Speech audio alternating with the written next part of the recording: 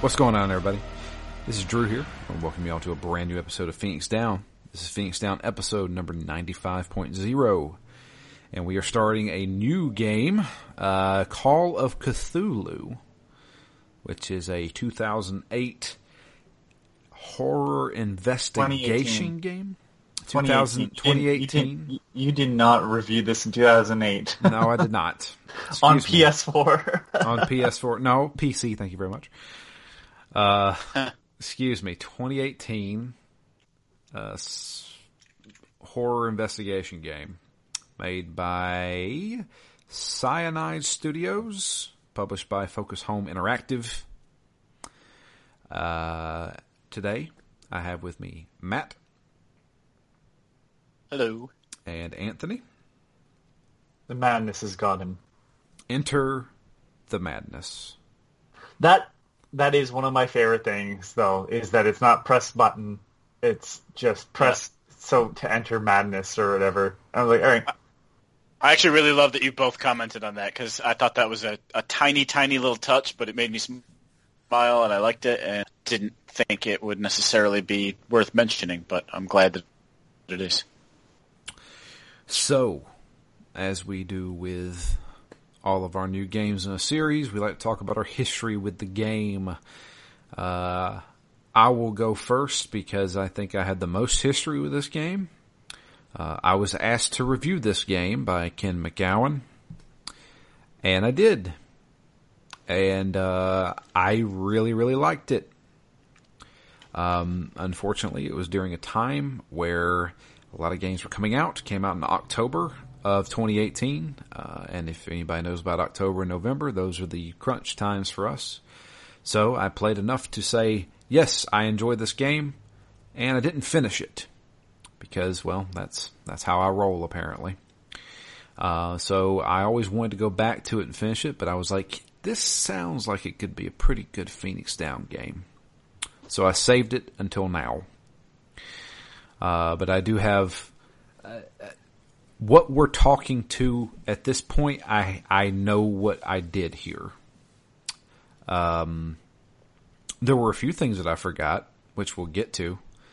But I have played this game before. How about you, Matt?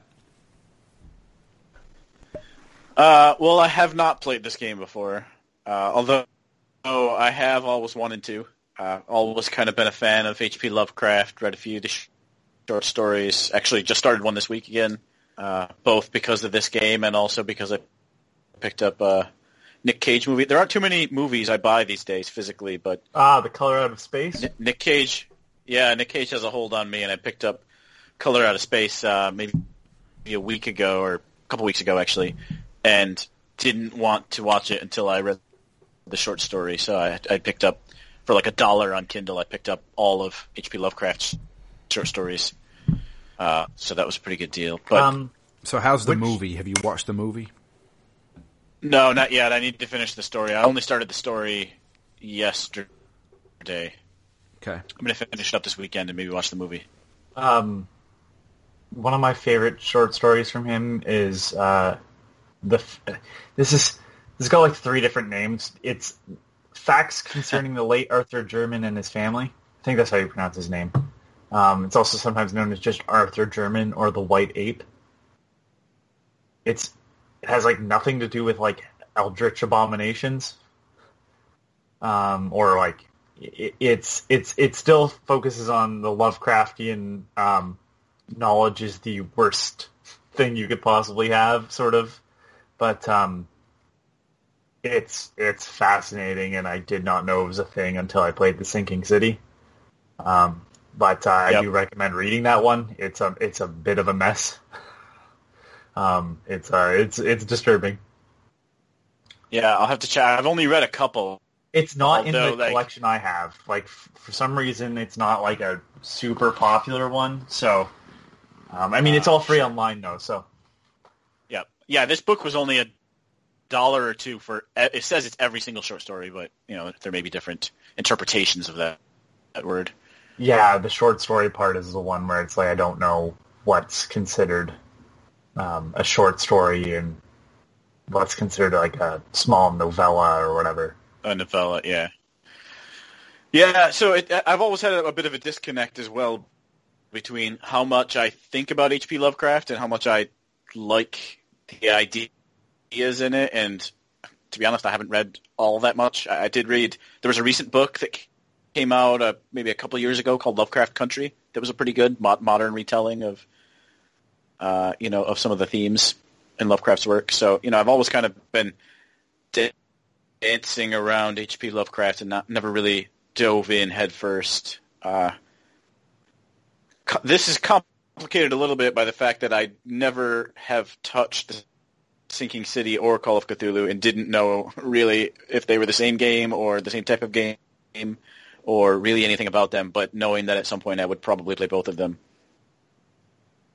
So, yeah, I've wanted to play these games for a while. I think I saw this at PAX East, and it looks really cool, but it might have been the Sinking City. So yeah, just looking forward to finally diving into it. Okay. And Anthony, what about you? So you talked about this game Yes. and praised it. I was inevitably going to pick it up regardless of that. I think I actually might have been too busy to take Call of Cthulhu. I think I might have even asked, like, at one point, like, yeah, just keep me in mind if we get it, and then I happened to be stuck and he threw it on you. I don't remember exactly. I know I asked for the Sinking City. I'm sort of familiar with the board, like the tabletop game, of Call of Cthulhu. I have never played it, but I have general knowledge of how it works. And it's very different than, even you can draw, like, oh, well, D&D to Shadowrun makes sense. Like, there's common factors, and Call of Cthulhu is a little bit further away from both of those. So I was interested in seeing how this worked because, like Shadowrun, Call of Cthulhu is not just D&D where you get into a lot of fights. So I was interested, and I love point-and-click stuff, and I figured this was going to be a little bit more like a first-person Alone in the Dark. And when I say that, I mean the original Alone in the Darks, which were very much Lovecraft-inspired. I can't speak to the one that you played for Phoenix Down if there's Lovecraftian elements in it, but the originals were very much Lovecraft-based stories, like almost like down to the main character's luck and stuff. So I had not played this game before, and I'll save my thoughts, but it was wasn't what I was expecting. I knew that there wasn't going to be like a ton of combat or anything like that because I read your review. I picked it up like that December because I really wanted to play it and then just never got around to it. Right. So and now I have played The Sinking City before. Didn't finish The Sinking City. There's a lot of The Sinking City to play. But I played that before playing this, even though this came out first. So that's my history, I suppose. Okay. Well, I mean, I want to talk about a little bit about, I guess I could talk about my history with Lovecraft. I didn't really know much about Lovecraft stuff until I played Eternal Darkness. Eternal, yeah. Yeah. In fact, I don't think I've ever even heard of the guy until I played Eternal Darkness. Really? Yeah. I didn't, because I didn't know what it was about. I was like, it's creepy stuff. I never imagined, when I think of horror, I think of ghosts or demons or monsters, that kind of thing. And with Eternal Darkness, it was more than just a monster. This monster is also a god. And I was like, oh, okay, that's interesting. And of course, looking up Eternal Darkness and like stuff like that, and obviously stuff that happened in the past, because a bunch of Eternal Darkness takes place in the past. And I was like, okay, well, maybe there's more mythos to this.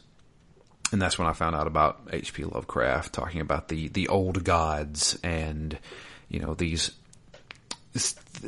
things from another dimension and stuff like that. And I was like, okay, well, that's kind of interesting. I never put those two together.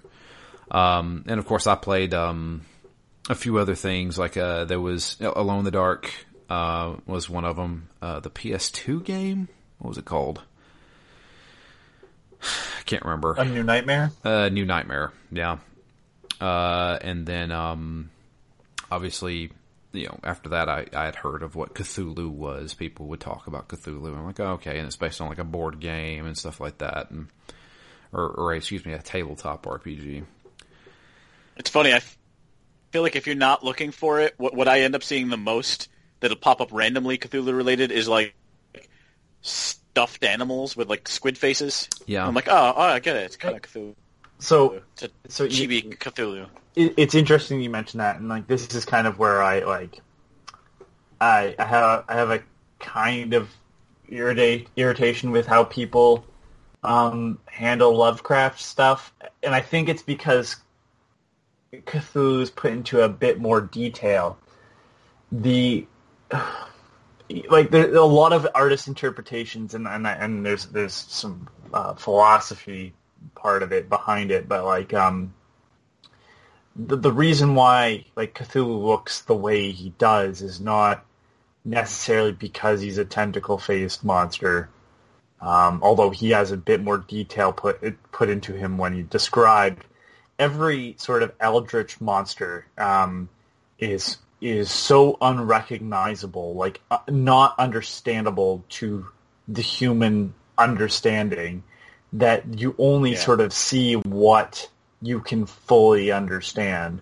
Like the Hounds of Tindalos are not dogs, but the best descriptions that the people in the stories can give, or the way that Lovecraft describes them, is that this is kind of what they look like, but like if you tried to look at them, you wouldn't comprehend them, and that's I think a really the best example is like they literally will not let you see certain monsters in Bloodborne, which is also very much Lovecraft inspired, until you have enough insight. And then you start seeing them, and the creatures you see once you have enough insight are so bizarre in comparison to what you've been seeing up until that point. I find that a lot of people miss that portion of it. One of the kind of, and it's been talked about more, it's not directly a Lovecraftian movie, but the best example of like a Lovecraftian sort of like eldritch being is John Carpenter's The Thing. It doesn't, when you see it, it doesn't really look like anything except for the parts you understand, right? Like, yeah, it kind of is whatever it needs to be. So I always like that part of like the Lovecraftian mythos, and it's weird to see kind of how people have kind of gone with it. And like, I'm not upset or anything. It's just one of those like weird things where I'm like, I think you're missing the sort of the point. It's like these people generally in the stories know too much, and then they are describing kind of what they see, and then they're usually dead. Yeah. Which is why I think I like the White Ape story, is because it all works within the realm of constant understanding, and it's the same sort of plot, but without having to describe some sort of creature you can't understand. And when I say philosophy, it's the idea of John Locke's simple and complex ideas, that everything you understand because you understand simple ideas for it. So, like you understand, like the best example I ever had was a unicorn. You've never seen a unicorn, but you can fully comprehend what a unicorn would look like because you understand the idea of a horn and you understand the idea of a horse. So when you put those two like simple ideas together, you have a complex idea. However, like if you get down into it, a horse is a complex idea because you understand what a leg looks like and a hoof, And, you start to build up, like, that's a mouth, and, like, the mouth is a simple idea, but it's having the teeth. But, like, that's how you sort of learn, and everything that Locke is talking about is not relevant to the eldritch monsters in Lovecraftian sort of work, because you only understand the tentacle portions of it. The rest of the creature is totally unrecognizable to you, and I do like when games and media around Lovecraft try to reach that point of, like, this is something you've never seen before. I don't know. I'm fascinated with that portion of it, because it's like, how do you visually represent something you've never seen before in any sort of manner? Yeah. Yep. Another simple version of that is, just anything that explores kind of fourth dimension, right? If you start to discuss that, you're like, all right, I understand 1, 2, and 3 dimensions, but what does a fourth dimensional cube look like? A tesseract, and just that's a real simple idea. But yeah, I agree. It's interesting the way that like that plays with the mind in the way that maybe not every mind can interpret them the same way, and yeah, it's kind of fascinating. So to get into this game, I have to first talk about what we're doing in this game. So, as Anthony kind of mentioned earlier, there is really no combat.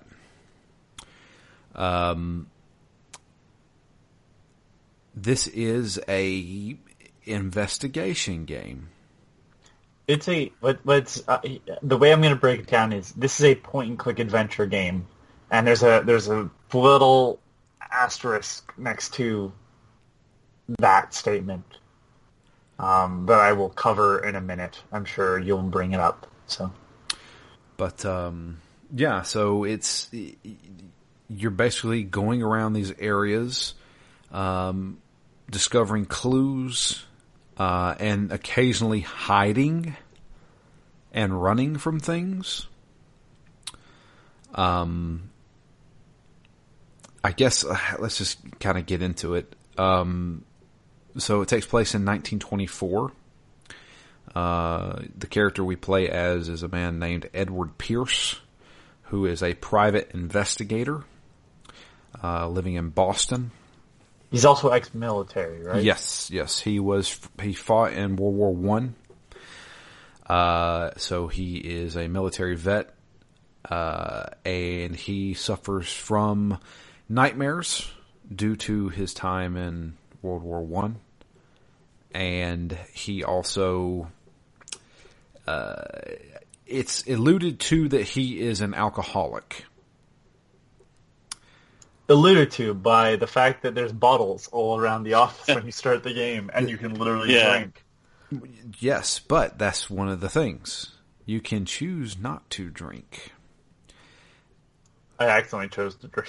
You accidentally? Yep. Okay. I clicked on it, and I thought I hit no. Apparently I hit yes. He slammed back a drink, and it's like, your destiny has been changed. And I'm like, I don't like that statement. Yeah. But let me tell you, I think that we'd have far less alcoholics in the world if that popped up in your peripheral vision if you had a drink. Well, there goes that choice. Matt, did you drink? I did not drink. Okay. I figured we're going to get down to business pretty quick here. So, let me just... I feel like this game will quickly turn into a game of the Telltale variety. Yes, that was going to be one of my comments. Yeah. Meaning the choices you make will ultimately... This game is a game of choices. Your liver will remember that. Yeah. So this game is a game of choices, and depending on the choices that you choose, you will get different outcomes. I wouldn't say different endings, because I know that there are different endings to this game, but there are also different outcomes. I also know that one of those endings is based strictly on stats. Yes. And that's the thing that I thought you were going to bring up, because we have to roll a character, basically, and add stats, and there's a bunch of different stats that you can change and stuff. And I have no issue with this on the surface level. However, because this is not really an RPG, it is a point-and-click adventure game where you have some choice on how you handle things, but for the most part, it is a point-and-click adventure, but done from first person. Like, you're not pointing and clicking. But because everything is stat-based, what they've done is they've locked certain things behind dice rolls you don't see. And I can't think of another point-and-click game that is based on chance. That's very odd. The good thing is there's always an out, though. Yes, but... Like, if I come up to a locked door and my investigation is too low and I can't lockpick it, that doesn't mean I'm screwed. Oh, but if you say that, but like there are times where if your one of your stats is too low, the outcome's going to be very different. Clearly, true. Well, true. And like that's if not you're a problem, trying though, to, is it? If you're trying to get a specific ending, right? When you roll your character, there's not enough stats to really increase anything, right? If you dump all your points into certain things, into one thing, yeah. True. But like, so my thing is that because there's certain dice rolls that will lock certain content away for another playthrough, you basically have to like. My issue is that when you go through again, there's not enough stats to go around to make sure you get a certain playthrough. So the fact that certain things are going to be locked behind dice rolls, imagine you're going for something and then you fail a dice roll and you're like halfway through the game. And you're like, well, and I don't know if this is actually a thing or not, but this is just, knowing that there's different endings and then there's different choices to make. Like, I'd be irritated trying to get to a specific ending and being like, oh, well, because the game decided that even though I had a 70% chance of success, it's like, yep, but we fell in that 30% of failure. So guess what? You ain't getting that. Like, I'm like, well, that kind of sucks. Especially when there's so much choice in this game already. It's a little weird that they'd lock certain choices behind stat rolls too. I don't know. It's a very odd thing where it's like I find a lot of the time the stats don't really come into play enough anyways. That this game would have been enough without that. And it's like, I don't know, there's just this weird thing where I'm looking at the stat sheet and going, this makes sense on paper when you're kind of crafting a story with other players, but when I'm playing alone, you know? Yeah. It's a very different experience. So it's like, you know, you don't like in tabletop, you'd have someone that's specialized in something most likely, right? Like you wouldn't have a bunch of people that are really good at lockpicking. Then that kind of defeats the point because no one else is going to be good in anything. Like, you know, so like when you're playing alone, it's like, I suppose like I'm not good at lockpicking and I failed this lockpicking section, but like what if I just didn't engage with that lockpicking section in the first place? That would have changed enough of this game as it is anyways. I don't know, it's just this really odd choice where I'm like, I'm not sure where this is coming into play other than to just irritate me at times. I mean, most the of the only stuff thing locks you out of information. The only thing that's really interesting is the observation, I think is what it's called.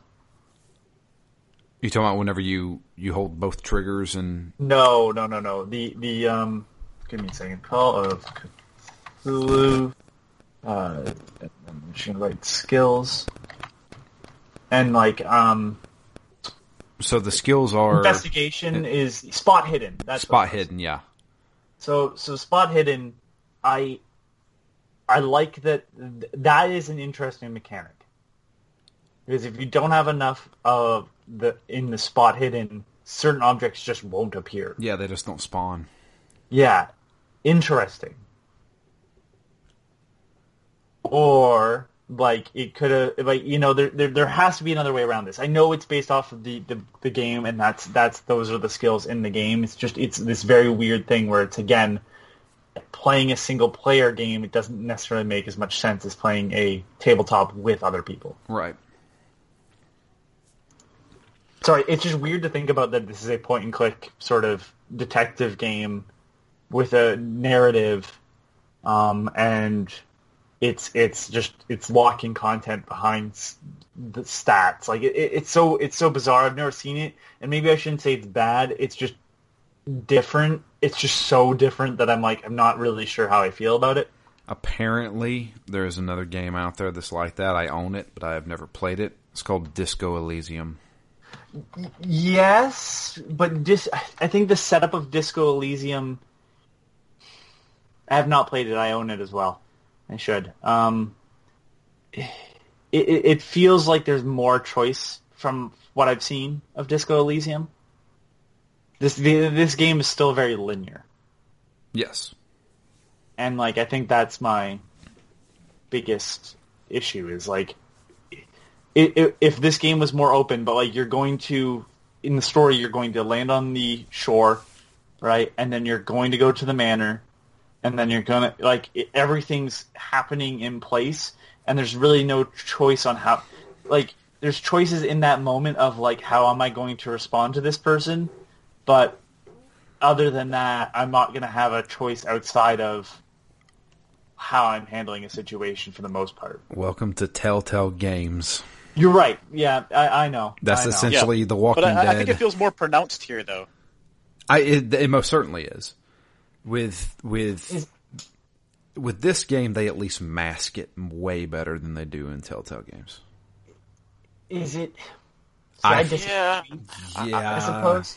I played a lot of Telltale but it's also games. an investigation where there should be more of an impact from your choices. You know, you should be able to follow leads. I felt it's not a game I love, but the best comparison I have is L.A. Noire, where the game is going to funnel you along regardless of how well you do in your investigation. It kind of has to, otherwise there's no game.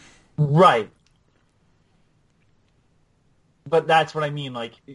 The way it sort of it funnels you along, but I felt like I was actually investigating based on my actual skill in L.A. Noire, and in this game it's but what if we rolled the dice and too bad for you, it doesn't matter. Your spot hidden, it came up and you didn't fucking find the thing. All right. It's odd. It's an odd experience. And it's just something to bring up now because I have a feeling when we talk about the story, it won't come up. So, yeah, I mean, we may have a few differences. We'll see. Oh, I'm sure we do because I don't think we all played the same way. So back to a little bit of the story. Edward Pierce is living in Boston. Is a private investigator. Kind of down on his luck. He's not been taking on too many cases, and the investigation agency that he works for is saying, hey, you need to take on some more investigations, otherwise you're going to lose your private investigator license. And just so happens, a man comes in, and he is saying that he wants Mr. Pierce to look into the death of his daughter, a woman by the name of Sarah Hawkins. And it wasn't just her death, but it was also the death of her son and her husband.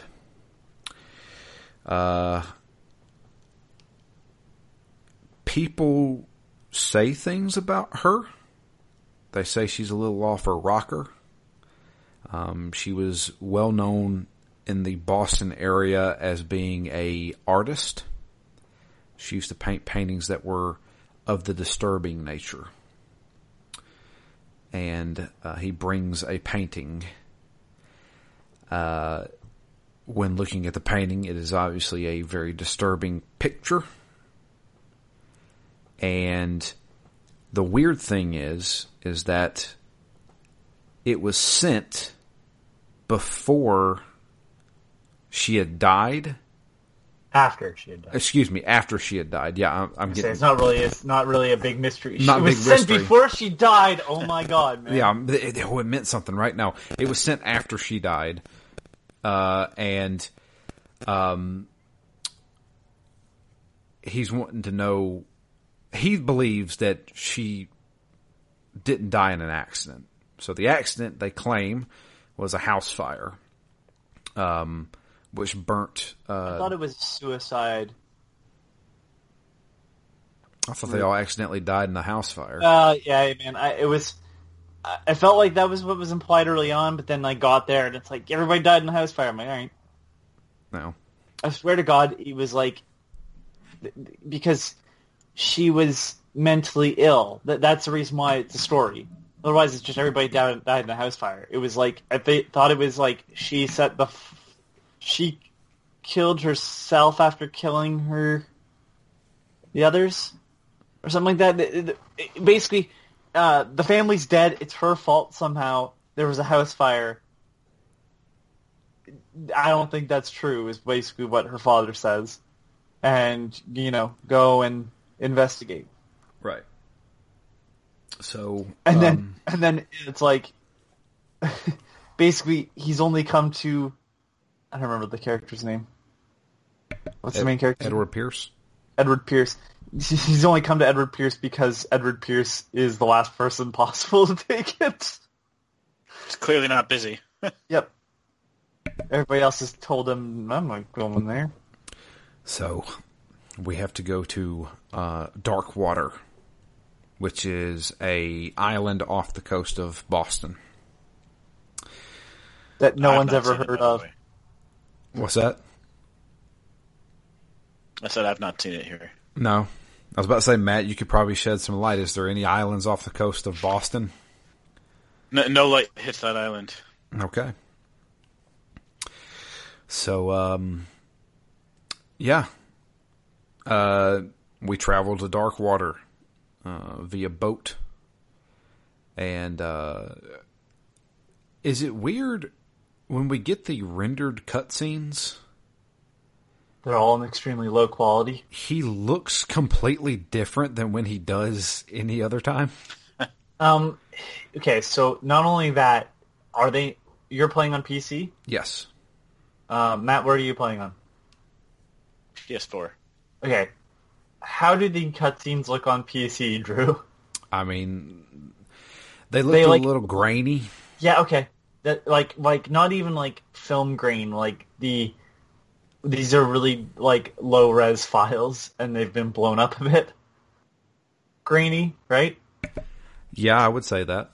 Okay. That's how it looks on PS4, except for one sequence so far.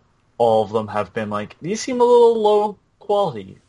And the only one that hasn't, I think, is the time they drive when you drive up to the manor.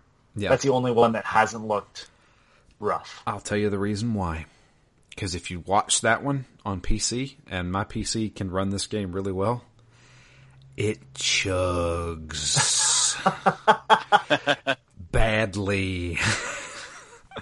I was like, ooh, they did not optimize this.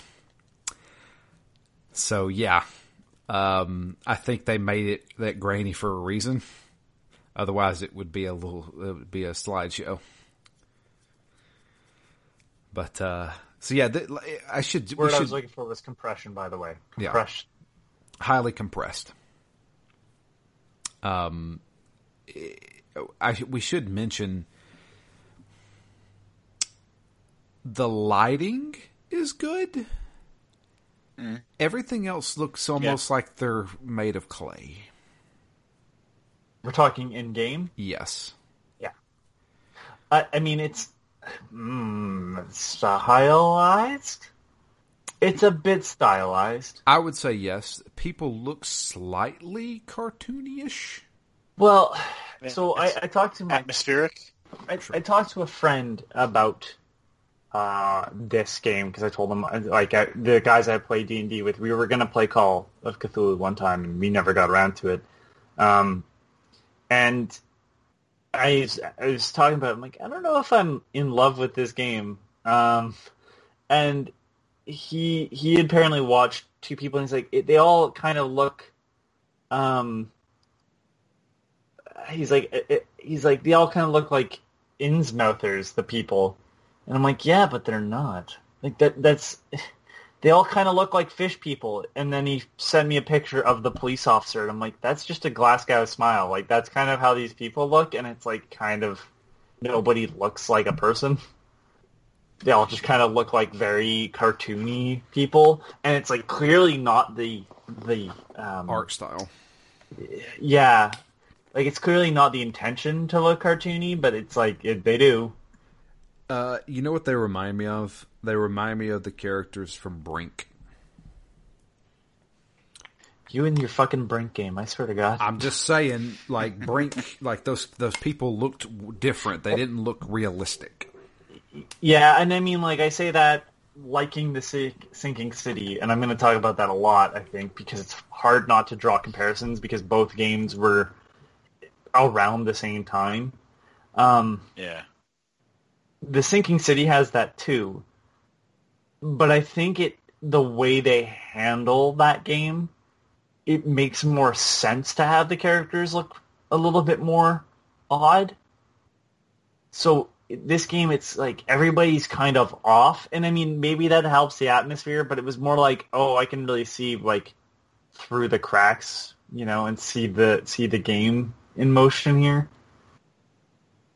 I don't know. Like, the only people that look like people are the women, and when I say that, I mean they look like everybody looks like they're out of BioShock.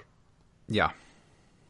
If you told me these people were the Splicers. Splicers, yeah, I'd be like, that makes sense. Yeah.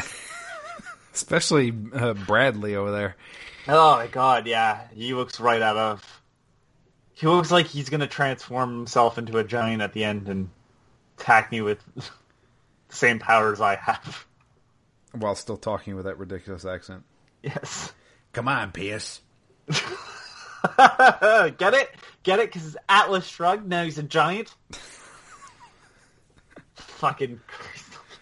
I love BioShock, but boy, some of that shit was ham-fisted. It was. And then it got really bad. Infinite was like, what if... Dude, maybe there's bad people on both sides. Thank you, game. I didn't need this conversation. I just want to shoot people in the face. Oh my God. Sorry. I'm sorry. BioShock Infinite was a big letdown for me.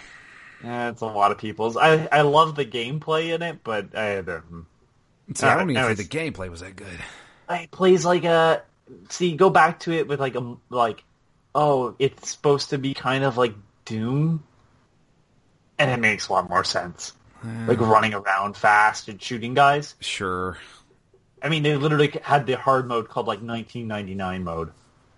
Wow. Or something like that, or 1990 mode, where they were clearly just like, we want this game to be played like a fast-paced shooter. It's just weird because the game isn't, Doom speed. Yeah. Also doesn't handle as good as Doom. No, nothing as good as Doom. No. These guys are masters. Anyway, so yeah, we arrive at Darkwater. Our first kind of point of contact is the captain of the ship that we were on, Captain Fitzroy, I believe is his name. And he gives us a little bit of a rundown of the history. And we get a good amount of information, but he told us to check out a couple of places. So we're looking for this warehouse. The warehouse is where the address for the painting came from, and it was owned by the Hawkins family. So we got to find this warehouse. It just so happens it's right there on the pier, almost. Not a very big island, I guess. No. But there's a few obstacles in our way. Firstly, the townspeople is blocking one way to begin with. Fussed about a whale. Yeah. Apparently a whale had beached on the island, and it was ripped to shreds almost. And the police were going to throw the carcass back to the ocean. And did anybody do a medicine check? I did. Yeah, and he's like, clearly this was not something They don't have predators around here, so what the fuck Yeah. happened? And of course, the villagers are not very happy with this. They're like, it's a bad omen to throw dead animals back to the sea after they washed up. And trying to get around to the warehouse, you get stopped by a bunch of gang members. They said that we have no business going around there. That's their turf. So the only other place we can go is to the bar. And here we get to test out a lot of our stuff to begin with. You can try and talk to the bartender using eloquence, which mine wasn't high enough. I failed that. I did too. Yep. Because you sort of get into a scuffle with a guy sitting at the bar who spits on the floor as you enter. What a lovely individual. Yeah. There's not a lot of lovely individuals on this island. Yeah. And I'm still thirsty. Definitely didn't get that drink from the bartender. Yep. I did not drink. I have not drank so far in this game. Well, at that point, I was actually trying to. Oh, you were trying to get a drink? Yeah, I was trying to get a drink. He wouldn't serve me. Oh, nice. So we learn a few things here. So there's a legend on the island back in the 1800s, I think like 1860 something, I'm not sure. The island was starving, and the whales had pretty much stopped showing up. But this captain and their ship, the Scylla, I think is what it's called. Can't remember. Yeah, the Scylla. The Scylla. They captured a creature, a very strange creature that they brought back to the island, and they feast upon it. And it basically kept them from starving that season. The miraculous catch. Yes, the miraculous catch, they call it. It's not a baseball reference. No. The first thing that popped into my head was the friggin' ending to Siren Blood Curse, Matt. You remember? No. Okay. You don't remember the... I remember the end not making a lot of sense. Exactly. Apparently, this whole thing happened because these kids ate the body of a alien demon thing, and it cursed them. Wow, Siren really fell down from the original two. Whoa, Siren Blood Curse was bad. We did that years ago. Yeah. I think I listened to Disjointed. it, and clearly I don't remember the ending of it, so... Yep. Yeah. So anyway, we learn of that. We also meet another secondary character, a woman named Kat, who seems to be a very shady person. But she is the leader of these gangs that are running around. She's a bootlegger. This obviously takes place during the Prohibition era. And we can potentially get access to the warehouse if we can eloquently talk to her. And I failed that majorly. I did too. Yeah. Yeah, I'm not terribly eloquent in this game. Yeah. I feel like we are all going down the same path so far. So far, we're going down the same path. So you can get past the guards a couple of ways. You can get Kat to agree to help you, or you can just scare the guards if your strength is high enough. Is that what you did? No. Yeah, I had a third option. Yes, there is a third option, which God is... damn, y'all took the third option. Yeah. The third option is to sneak through the sewers. Whoa, what? Wait, then there's a fourth option. There's a fourth option. Okay. Tell me There's- what the fourth option is. Is yours on the pier? No. Mine Okay. is... I opened a grate. I was asking Matt. Oh. Matt, was yours on the Yeah, pier? I just eavesdropped on the two guards, So what I did is, there's the two guards I want to pass. They won't let me pass. There's a room basically next to them with a window in it. I crept into that room and listened to them and picked up a couple of details of things that Kat normally said and things that she was worried about. She had a little knife, a very specific knife. And so then I went back out and walked up to him and basically just lied to him and said, Kat sent me. And they said, bullshit, we don't believe you at all, prove it. And then he's like, well, you wouldn't want to make Kat angry. She has a particular Italian little stiletto knife that she will slice you open with. Oh my God. Like, so you had a different one than mine. Yeah. All right, this is impressive. So I went to the pier and broke into a little shack and found a bunch of bottles of booze and a note. And apparently those guards are stealing from Kat. And I walked up and said, so, gentlemen, you're going to let me pass because I know you're stealing from your boss. And I doubt she'd like to hear about that.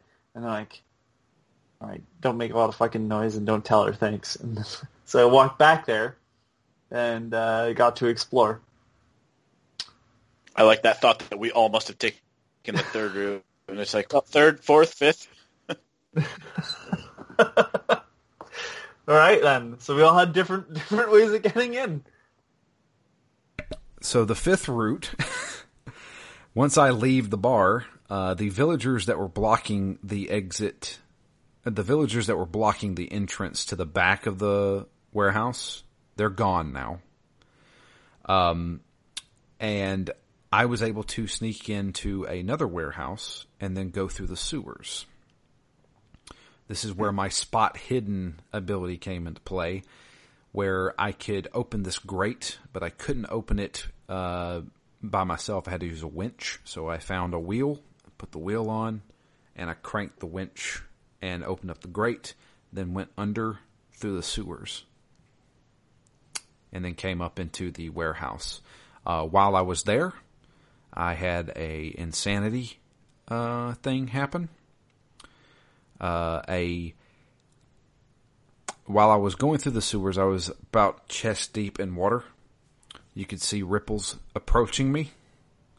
And when it got to me, it grabbed me and pulled me underwater. I then went... Oh, shit. I went through this wall of membrane and human body parts. What the absolute fuck game are you playing? I'm so irritated right now. All I did was creep into a warehouse. And then when I went under, and that membrane was basically holding me from going back to the surface, when I looked down, there was a sinking city. What the fuck game? This is horse shit. And then I went back up. All I wanted was weird shit. Oh, I'm so fucking irritated right now. And then I went back up into the sewer. I got my breath, and I got a little tick saying, "You have lost some of your sanity, and you have experienced the sinking city." What the fuck? God damn it! All I wanted was weird experiences. Matt, go ahead and explain yours, because you're both gonna find mine fucking boring. All right? Yeah, I didn't really have anything. All I did was creep into the warehouse. You actually got into the warehouse right away? Yeah. Fuck me. Okay. Made me, once they stepped aside and I went past them, I just walked in the back door and did my investigation. So, I get past the bootleggers. I tell them that I've caught them stealing because I found their piece of paper, and one guy turns to the other and says, "You left you kept the paper? Like, are you stupid? Get rid of it. What the fuck are you doing?" So, god damn it. I go around. I try to open up the door. My lock picking fails, and I have to turn around and leave. And as I'm leaving, Kat turns the corner with two guys, and I'm like, "Hey, fuck me." And she's like, "What do you have to say for yourself?" And I just kept silent because I'm like, and she's like, "What, Kat got your tongue?" And then I responded with, that doesn't really matter what I'm going to say because you've already made up your mind. So what's going to happen here? And she's like basically threatening me, and I'm like, I'm not going to move. Like, you're going to let me in. And like she knees me in the balls, and I wake up and I go back to the bar to talk to her. And she's like, wow, you really are a fucking lunatic to come back and talk to me. She's like, but I like that. And she's like, what the fuck do you want? And I'm like, I need into that fucking warehouse because I need to see what's going on in there. And I'm here to investigate. And, like, I have zero interest in whatever the fuck you're doing. I just need to be in that warehouse to investigate something. So I finally get into the warehouse, and that's when I find, like, the painting and the rotten gunk and stuff. Well, there you go. Perhaps. Wow, this is more shit. Like, mine is very boring. Well, perhaps this game alters a little differently than what we expected. Now I'm far more impressed knowing that, like, clearly my way wasn't the only way.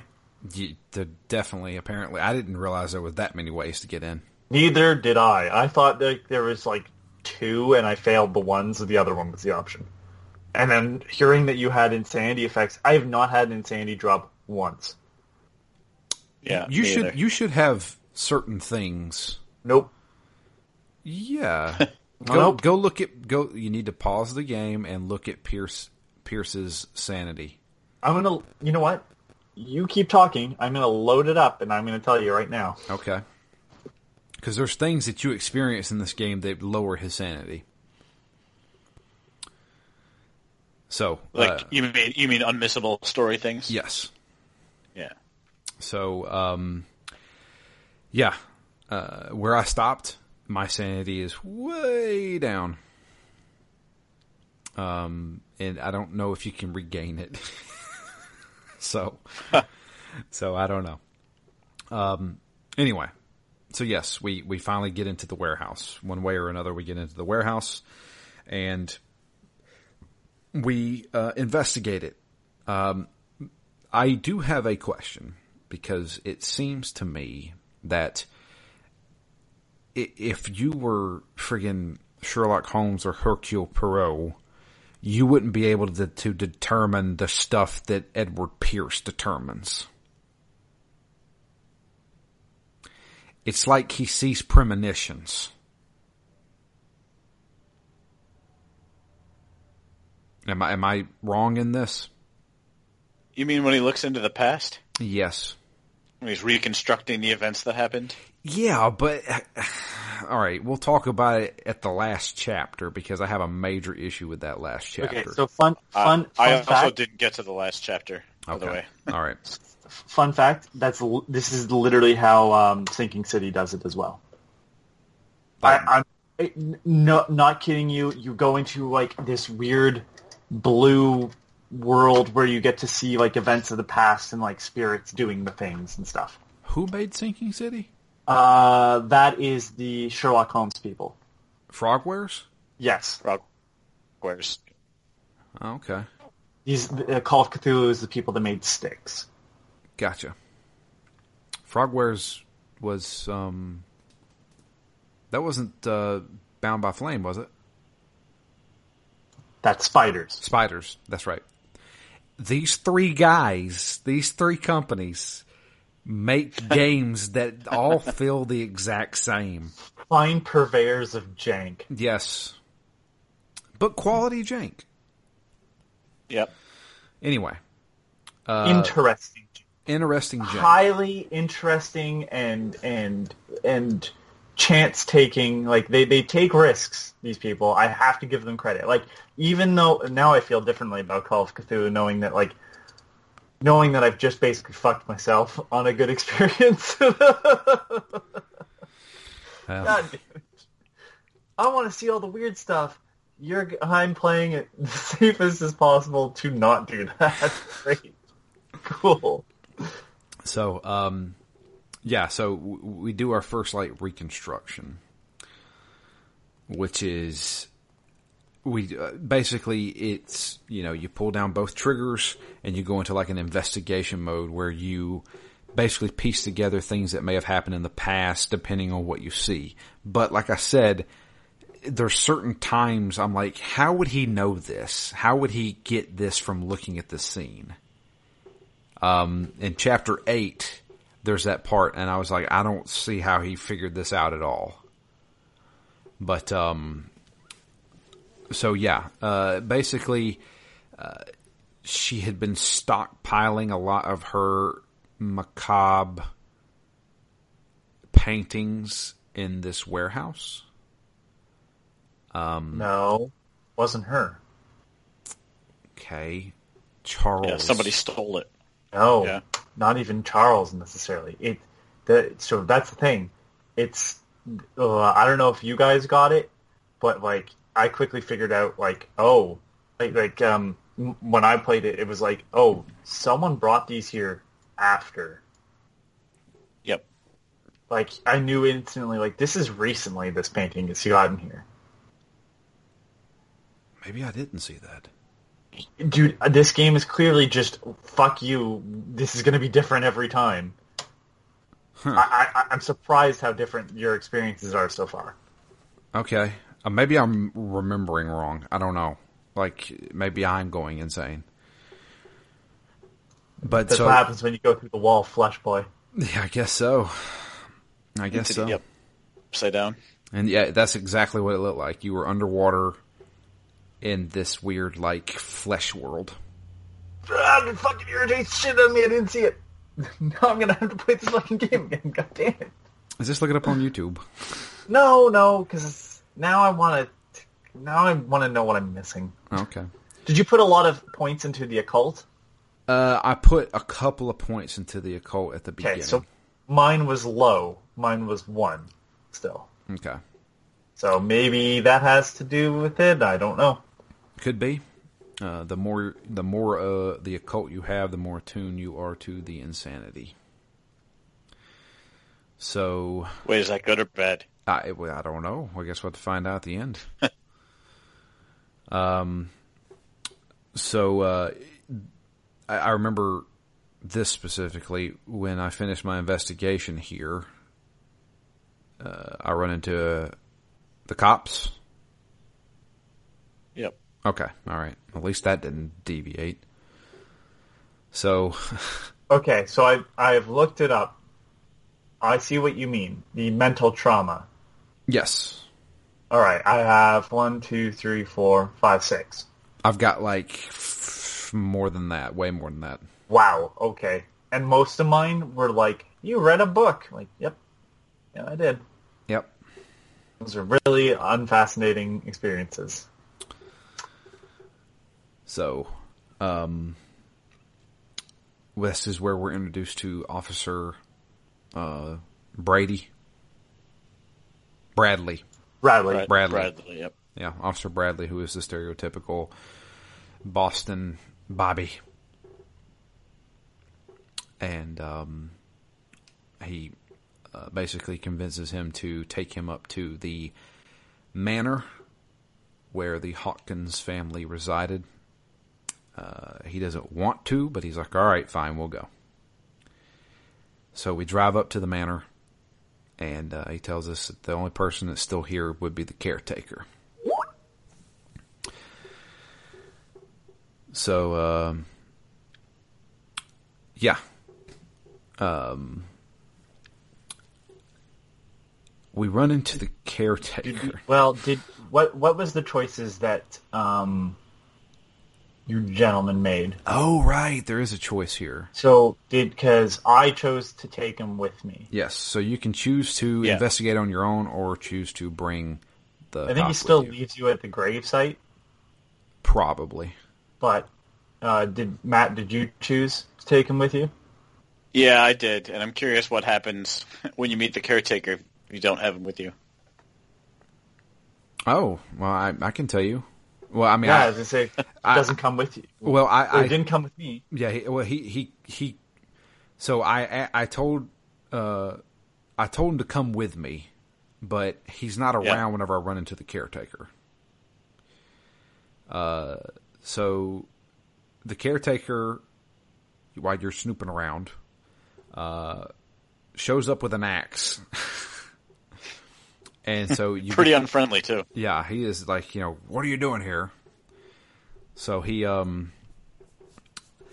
got the axe, and you have basically a timed option here. You can try to use your strength to take the axe away from him, which I'm like, my strength's not high enough for that. Or you can try to talk him down, or there's other options that you get depending on how much you investigated. So you can try to talk him down by showing him clues that you have picked up. I eloquently asked him to put the axe down, and he did. Before I shove that fucking axe up your ass, do you mind putting it down? Yeah, no, I did the same. I think there's a wooden toy or something you can find nearby. Yes. I read about that because I wanted to see if anybody had chosen to not take the officer with them online, but everybody seems to take the officer, and like the walkthrough or whatever I was reading is like, if you turn right here, there's a wooden toy. I'm like, I did not see that at all. So I think that might work on him, but I have no idea. But I was able to talk him down. Me too. I didn't get an axe to the face. Yeah. I kind of was in the middle. Okay. I didn't ever convince him to believe me. I basically said, look, I work for Stephen Webster, and you should, I'm here on his behalf, so why are you in my way, basically?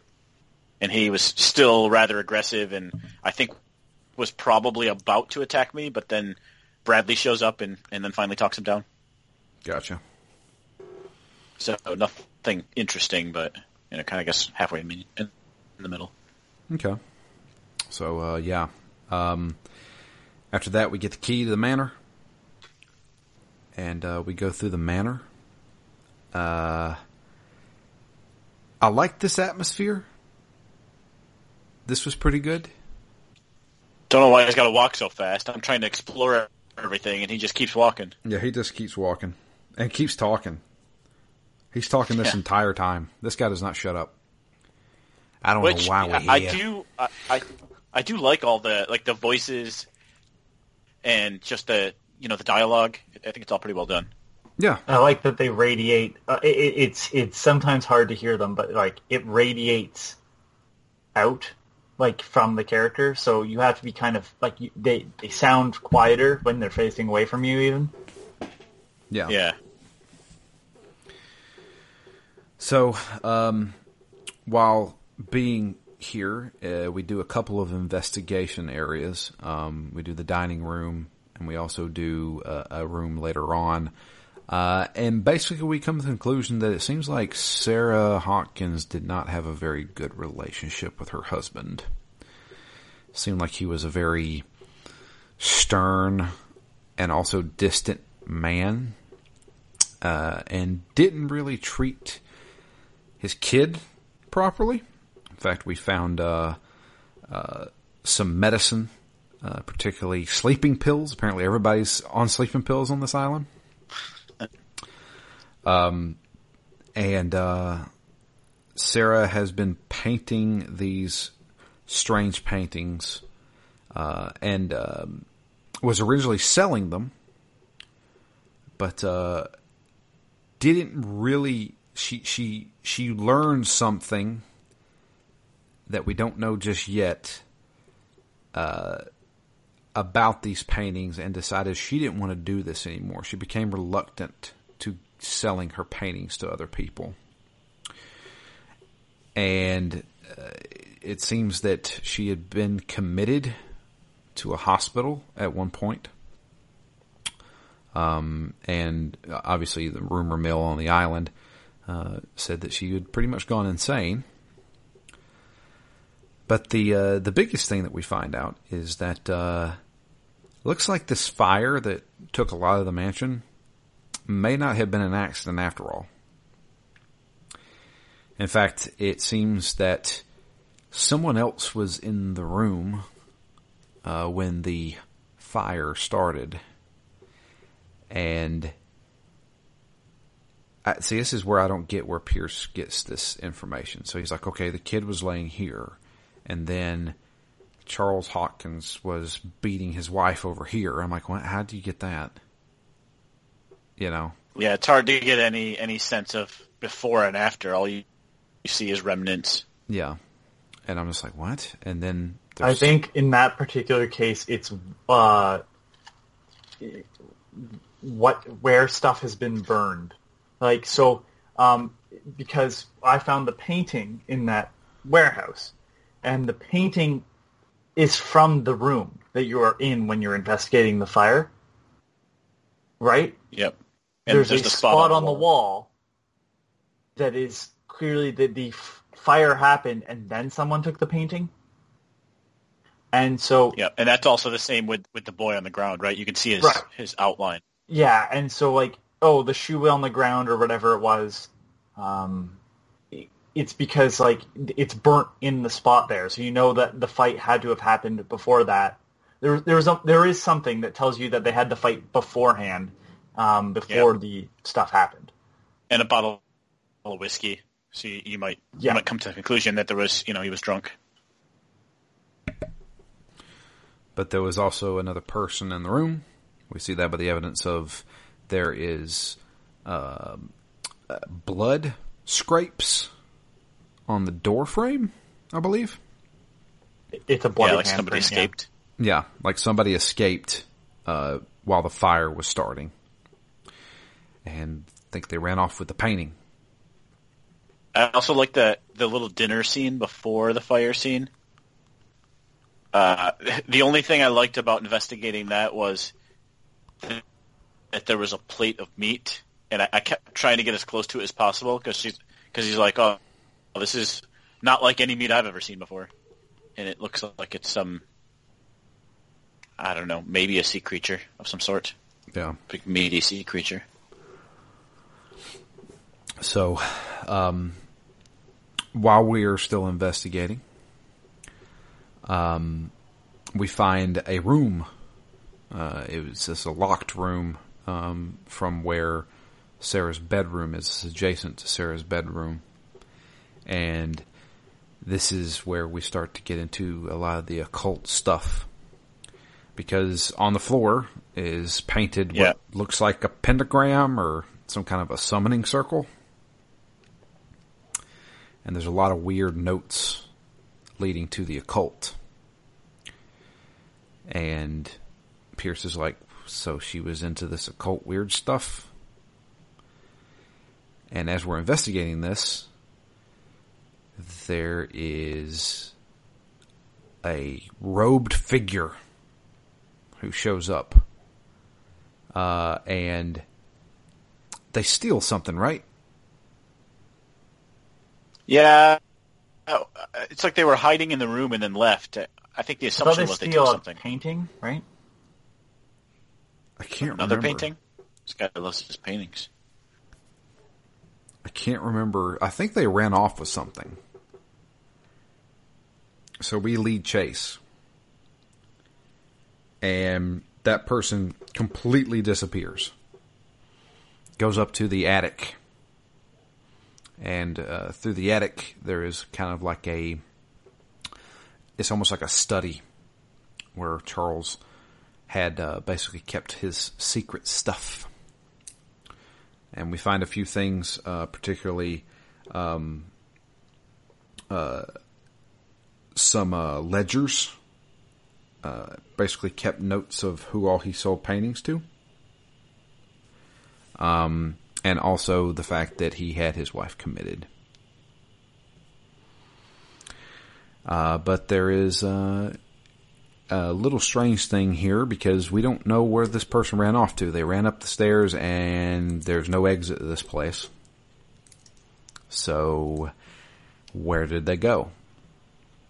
And we discovered that there is a hidden passageway. We have to open up this door. In order to do that, we have to solve this puzzle, which has to do with a globe and coordinates. Did anybody solve this puzzle? I mean, I figured out how to solve it after I opened the door. So you use your strength to open the door?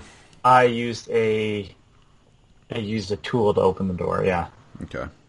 I jammed something. There's a wall to the side. You slide the wall, and then you stick like a crowbar in, and then you just jam the wheel. Is that what you did, Matt? Yeah, that's what I did. I didn't really see a globe. Didn't do any globe puzzle here. That's for sure. Oh, wow. So right next to the bookcase there is a globe that you can alternate coordinates, which are on the desk, and you can basically open the door that way. So what? It like unlocks it? Yeah. Or it gives you... Yeah, it opens automatically whenever you get the coordinates correct. Huh. So, with that, it leads to the caverns below Hawkins Manor.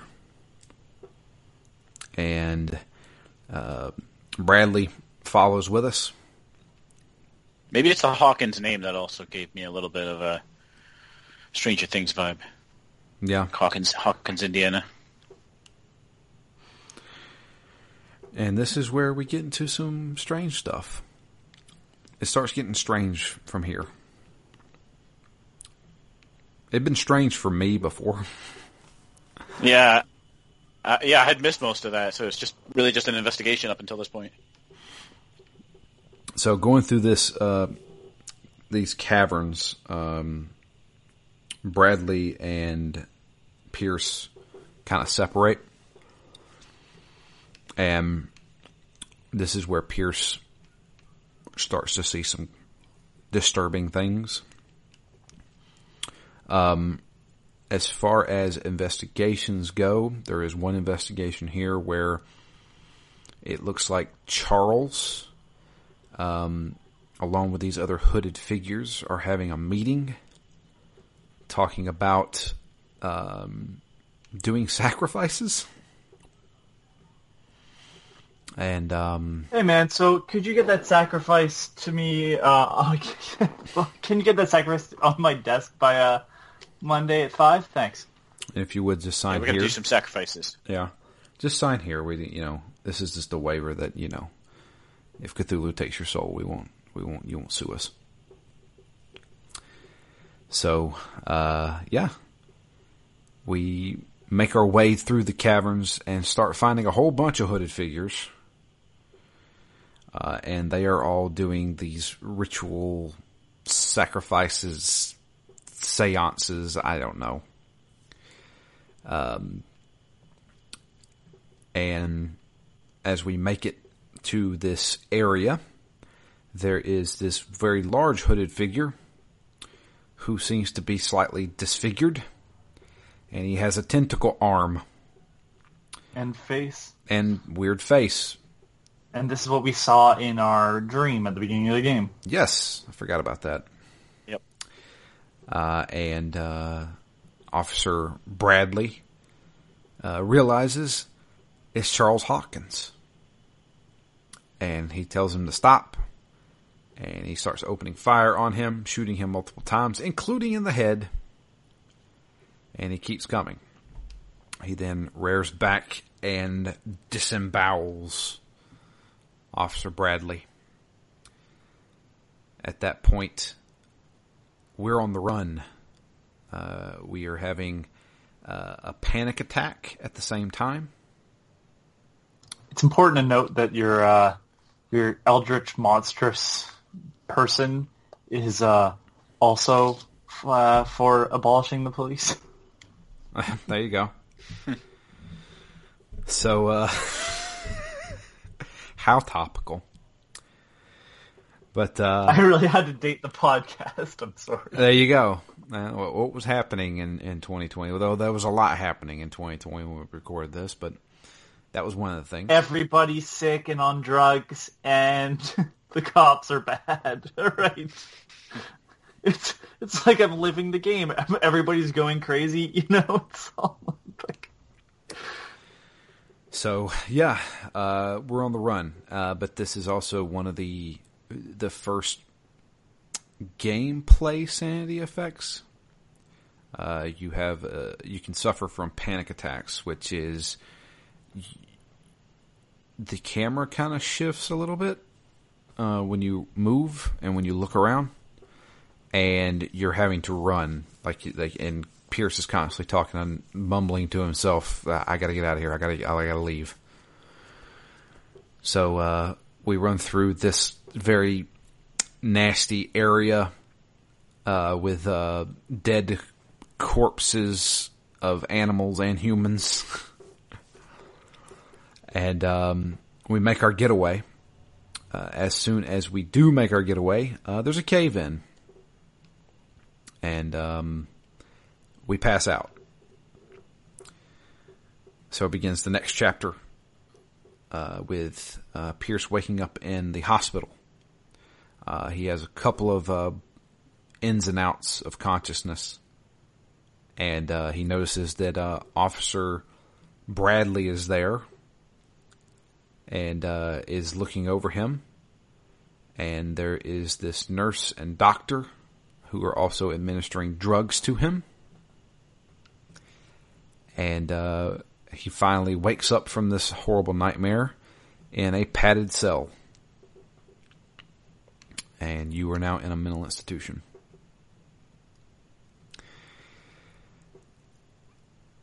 That's quite a shift of scene here. Yes. This is basically, I would say, this is where the game begins. It felt kind of slow to begin with, and there are a few parts where it gets a little slow again. But this is where things start to really ramp up, and it ramps up even more a little bit later on from where we're talking. But Pierce is then, while he's stuck in his cell, is visited by a nurse or a doctor. God, I can't remember her name to save my life. Marie Colden? Colden. Yeah. Yeah. And she says that she's going to help him get out of here because he doesn't belong here. So she opens the door to our cell, and so begins the escape from the insane asylum.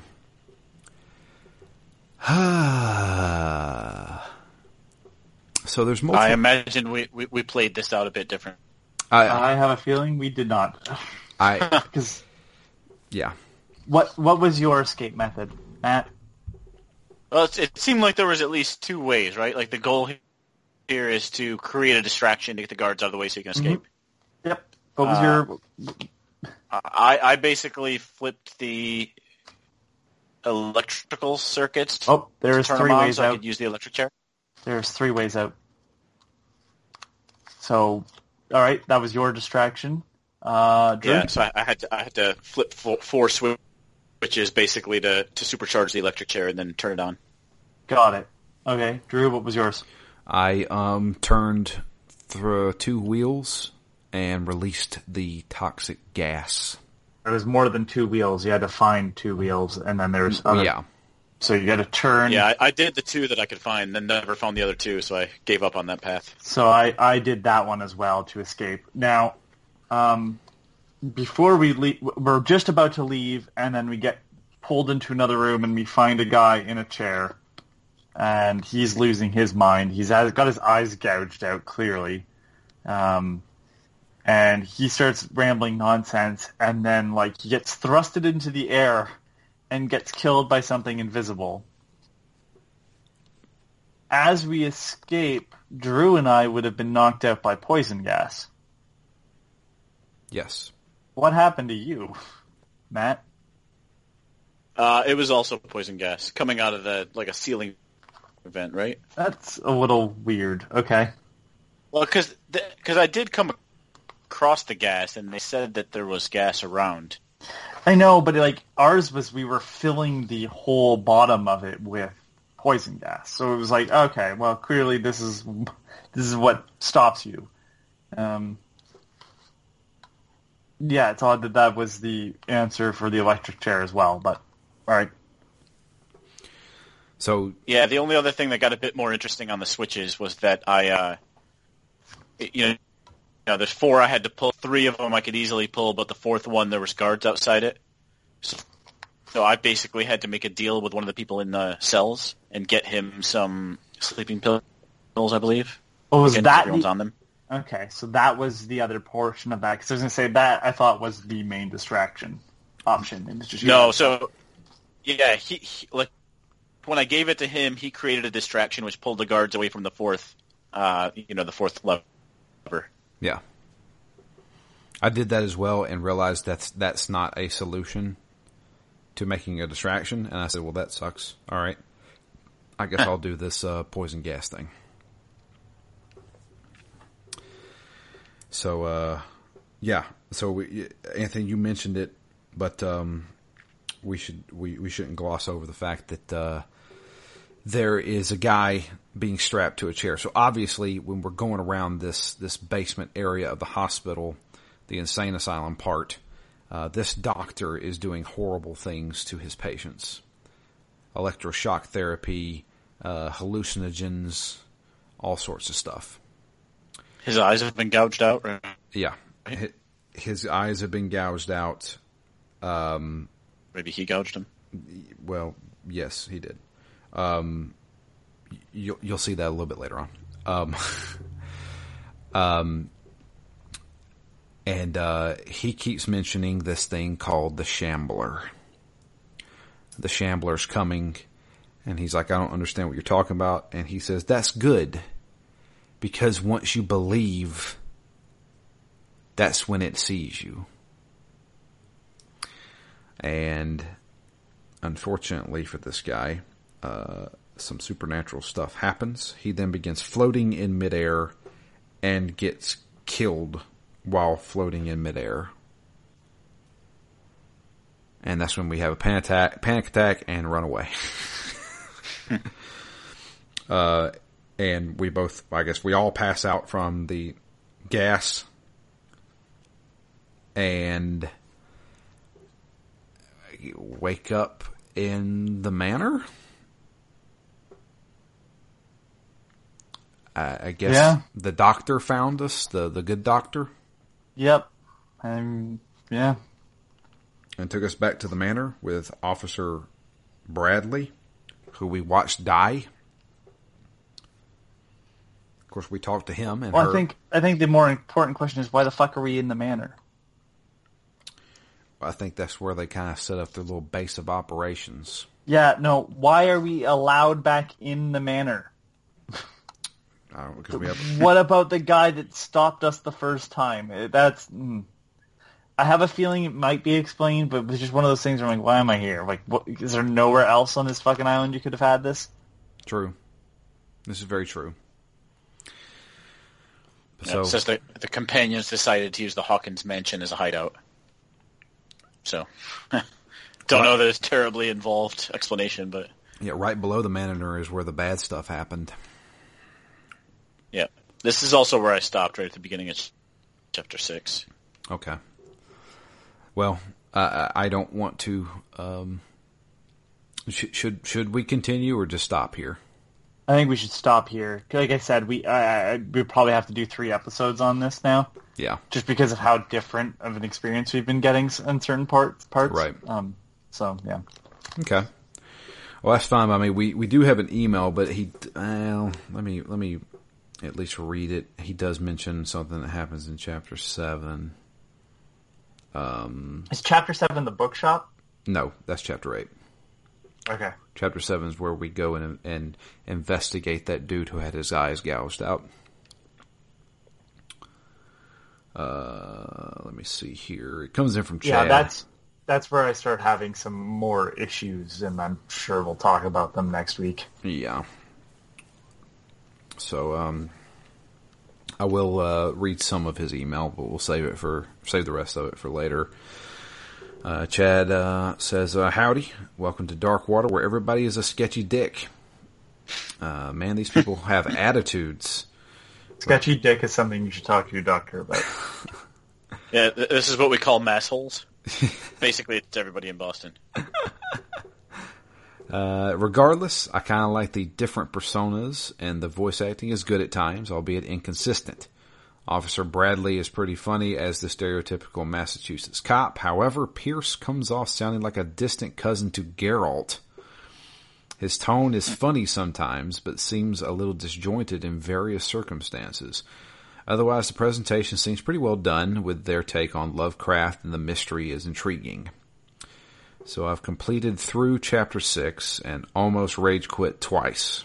The first time was while I was sneaking through the Institute in Chapter 5, and my second was the, thing in Chapter 6. I was able to muddle my way through the Institute, but got confused about whether I was supposed to do something with the gas wheels or the electric chair, or both. I suppose that was meant to give the player options for creating the diversion.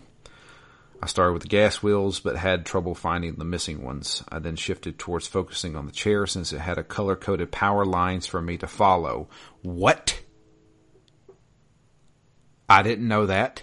I'm sorry. Repeat that for me, because I feel like I missed out on that. What? Okay. I started with the gas wheels, but had trouble finding the missing ones. I then shifted towards focusing on the chair since it had color-coded power lines for me to follow. Oh, fuck right off. Yeah, not that the wheels were hard to find, but fuck off. God damn it.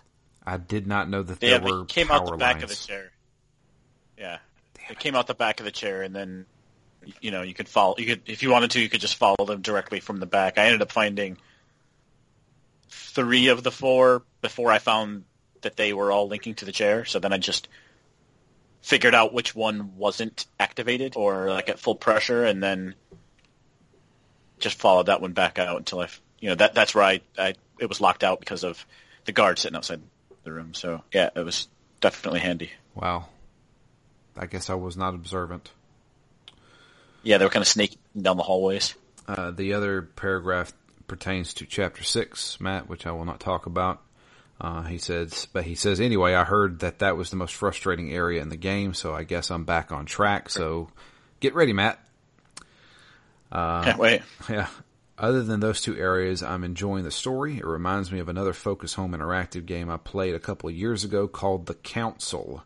If you like Cthulhu, you should really check that one out. It has similar themes and gameplay with more of a focus on puzzles and dialogue options. The RPG elements are a little more evolved and has a mechanic similar to Danganronpa, where debates feel more like duels, including limited use special abilities. Besides, who doesn't want to attend a dinner party with a creepy remote mansion with a secret order that includes George Washington and Napoleon? And for a cherry on top, the soundtrack is done by Olivier Devereux.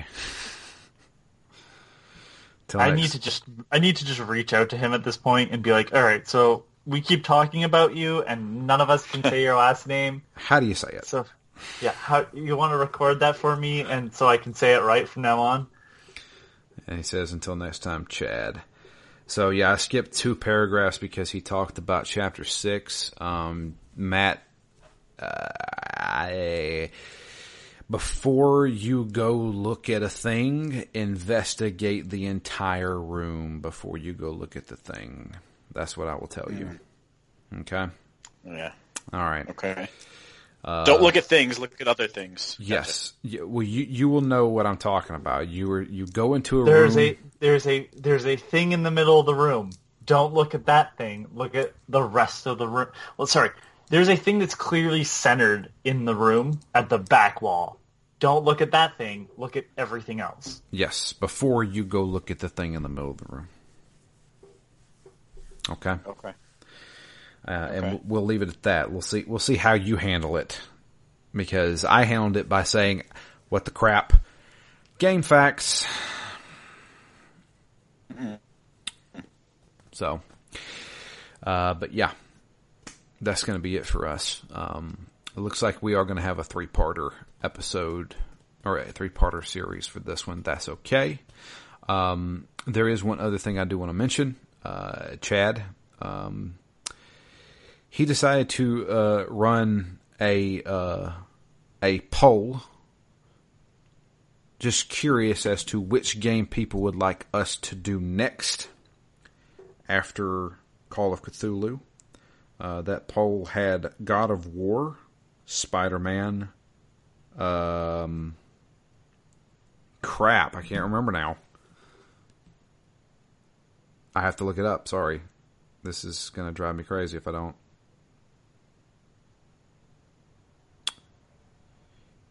That was God of War, South Park, The Stick of Truth, Dragon's Dogma, or Spider-Man. And God of War won by 37%. Have you Not terribly surprised by that. Have you played God of War, Matt? I've played about 6 hours of it, I would say. Me and you played about the same amount. I got like right up to the final boss like I always do in video games and went, something else took my attention away and I never got back to it. Wow. Yep. So, Matt, do you want to do God of War after? Yeah, that it's one of the ones that I most need to play this year and really wrap up the... I don't want to say wrap up the generation because I feel like I'll be playing PS4 games for the next 15 years. But, wrap up at least one notable PS4 game. Okay. Well, there you go, Chad. Chad has spoken, and so have 19 other people, one of which was me. Because I did vote for it so I could see how the voting was going. And, I voted for Spider-Man, so I didn't win. So, there you go. We'll be doing God of War next. I did... one thing on this game, though, that I didn't quite mention yet. I wasn't sure if I liked it or not. The way that you lock out your dialogue options. So, right, you've got your generic dialogue options. You've got your unlocked dialogue options. At first, I really liked it because it's different enough from, say, The Witcher, where sometimes I wonder in The Witcher why you have dialogue options, because I feel like I would just go through all 8 options in a row, one after the other, and it might as well just been one big option. But here, you can't do that. You take your pick and then you roll with the consequences. So, I don't know. It's certainly more interesting this way, but I did feel like I was missing a lot. Well, I mean, it's kind of like that with, like, Dragon Age or Mass Effect, Do you go with the Renegade option or do you go with the Paragon option? I mean, it's not moral choices. It's more of, like, do you think you're good enough in the investigation to actually get this? It's part of the game. In fact, I would say it's the majority of the game. Yeah. Yeah, I would say it's the majority of the game. I actually expected there to be a lot more game to this game. It is far more interesting now, as you mentioned, Anthony, that, right, like, I thought, I'm like, well, this is just a linear game. It's, so there's not a lot to talk about there. There's not no combat, not even a lot of stealth or other action sequences. So I'm like, other than the story, which is good, than the atmosphere, which is good, what, it might as well have just been like a visual novel almost. But the variety of ways we have approached this is surprising. I didn't even see most of those other ways when I was doing it or choose them. So I don't know. I've kind of been on a little bit of a roller coaster with this game. I really like parts of it so far, and other parts I thought, like the whole RPG mechanic of it seems weird to me, as was mentioned, just that there's not a lot you do with it necessarily, since it all just funnels into some dialogue choices, and you could, since you can progress them without those, I don't know. I guess there's some impact on it, but just not as much because there's just less game here than I was originally expecting. Gameplay, at least. So, Anthony, how do you feel about it? Well, I'm fucking irritated that I missed out on a bunch of shit, let me tell you. Well, yeah. I mean, as a whole... I don't know yet. Like, now that I've now that you've said this stuff, I'm like, well, clearly I'm missing out on certain things. So I don't know. I maybe I'm just choosing the most boring path possible. I legitimately don't know. So have you been reading the books that change your destiny? You mean the Necronomicons? Yeah. Yeah, of course. I mean, they upgrade my... Occultism. Yeah, so... So I've only ran into 2 of them. I read one of them, and I was like... Yeah, I have 2 of them. I was like, I don't know if I want to do that. So on the second one, I did not read it. So, but the thing is, my sanity, as it stands right now, like there's like that little spiral, it's halfway gone. Yeah. Well, mine's pretty good still, so... Yeah, so I don't know. We'll see. We'll definitely see. But that'll be it for us. If you'd like to send an email, it's drew@ztgd.com.